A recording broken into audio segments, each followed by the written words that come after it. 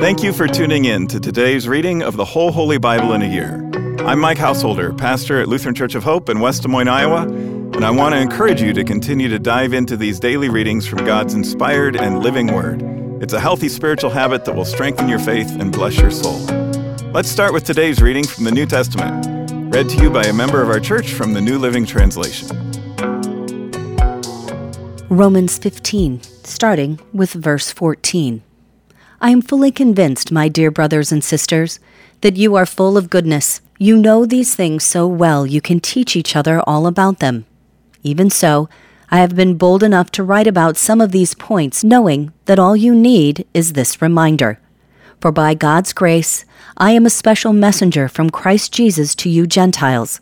I bring you the good news so that I might present you as an acceptable offering to God, made holy by the Holy Spirit. So I have reason to be enthusiastic about all Christ Jesus has done through me in my service to God.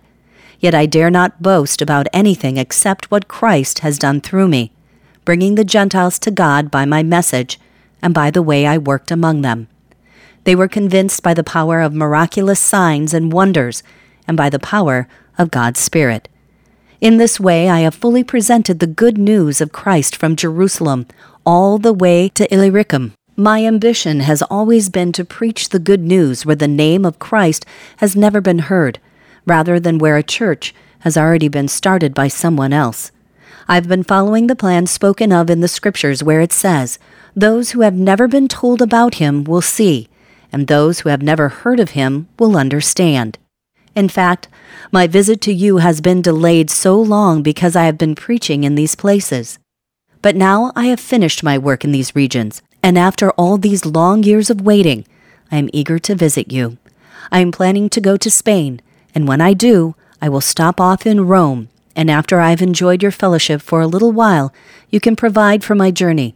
But before I come, I must go to Jerusalem to take a gift to the believers there.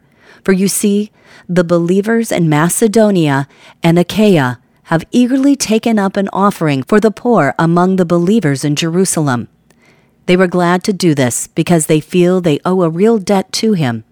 Since the Gentiles receive the spiritual blessings of the good news from the believers in Jerusalem, they feel the least they can do in return is to help them financially.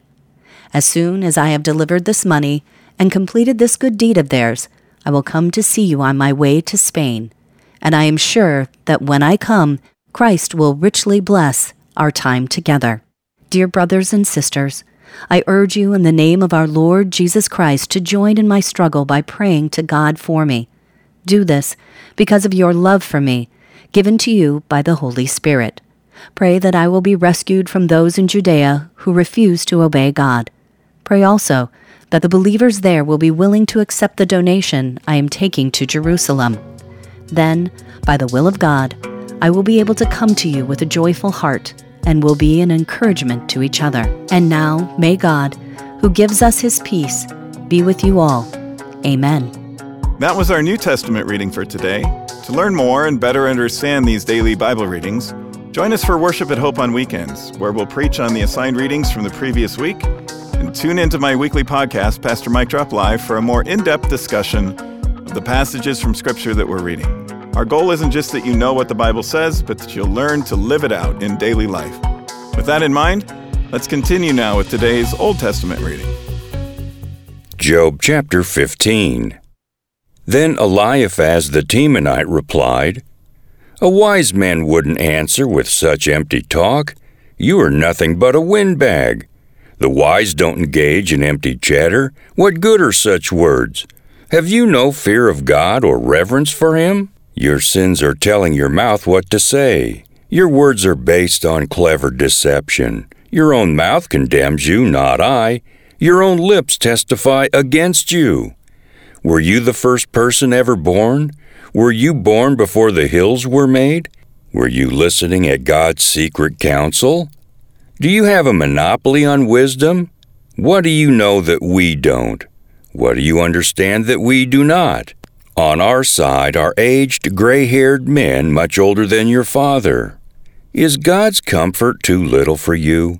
Is his gentle word not enough? What has taken away your reason? What has weakened your vision that you turn against God and say all these evil things? Can any mortal be pure? Can anyone born of a woman be just? Look, God does not even trust the angels. Even the heavens are not absolutely pure in His sight. How much less pure is a corrupt and sinful person with a thirst for wickedness? If you will listen, I will show you. I will answer you from my own experience. And it is confirmed by the reports of wise men who have heard the same thing from their fathers, from those to whom the land was given long before any foreigners arrived. The wicked writhe in pain throughout their lives. Years of trouble are stored up for the ruthless.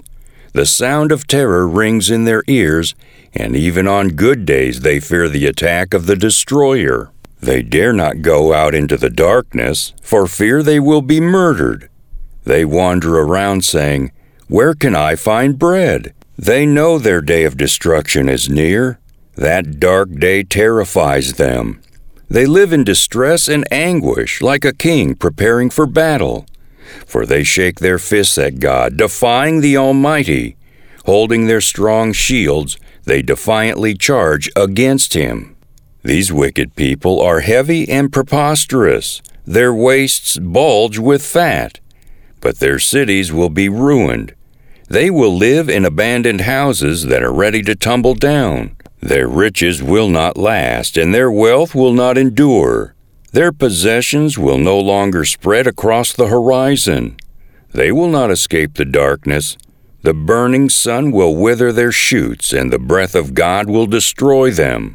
Let them no longer fool themselves by trusting in empty riches, for emptiness will be their only reward. They will be cut down in the prime of life. Their branches will never again be green. They will be like a vine whose grapes are harvested too early, like an olive tree that loses its blossoms before the fruit can form. For the godless are barren. Their homes, enriched through bribery, will burn. They conceive trouble and give birth to evil. Their womb produces deceit. Job chapter 16. Then Job spoke again. I have heard all this before. What miserable comforters you are! Won't you ever stop blowing hot air? What makes you keep on talking? I could say the same things if you were in my place. I could spout off criticism and shake my head at you. But if it were me, I would encourage you. I would try to take away your grief. Instead, I suffer if I defend myself, and I suffer no less if I refuse to speak. Oh God, you have ground me down and devastated my family. As if to prove I have sinned, you've reduced me to skin and bones. My gaunt flesh testifies against me. God hates me and angrily tears me apart. He snaps his teeth at me and pierces me with his eyes.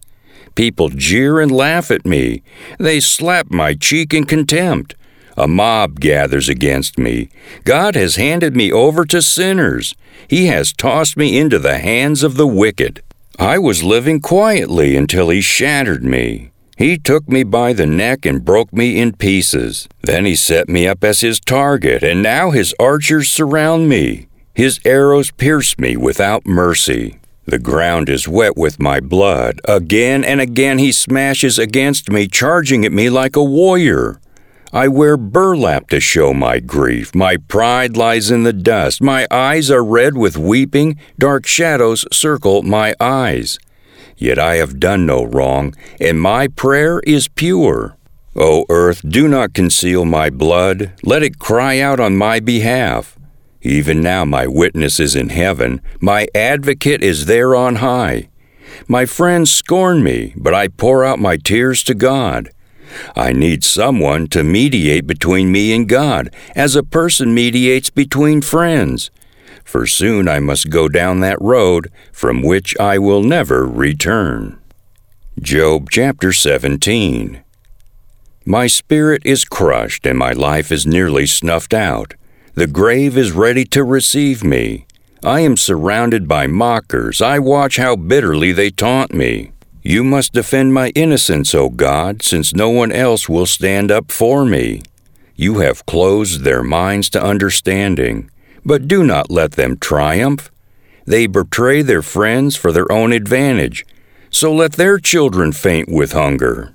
God has made a mockery of me among the people. They spit in my face.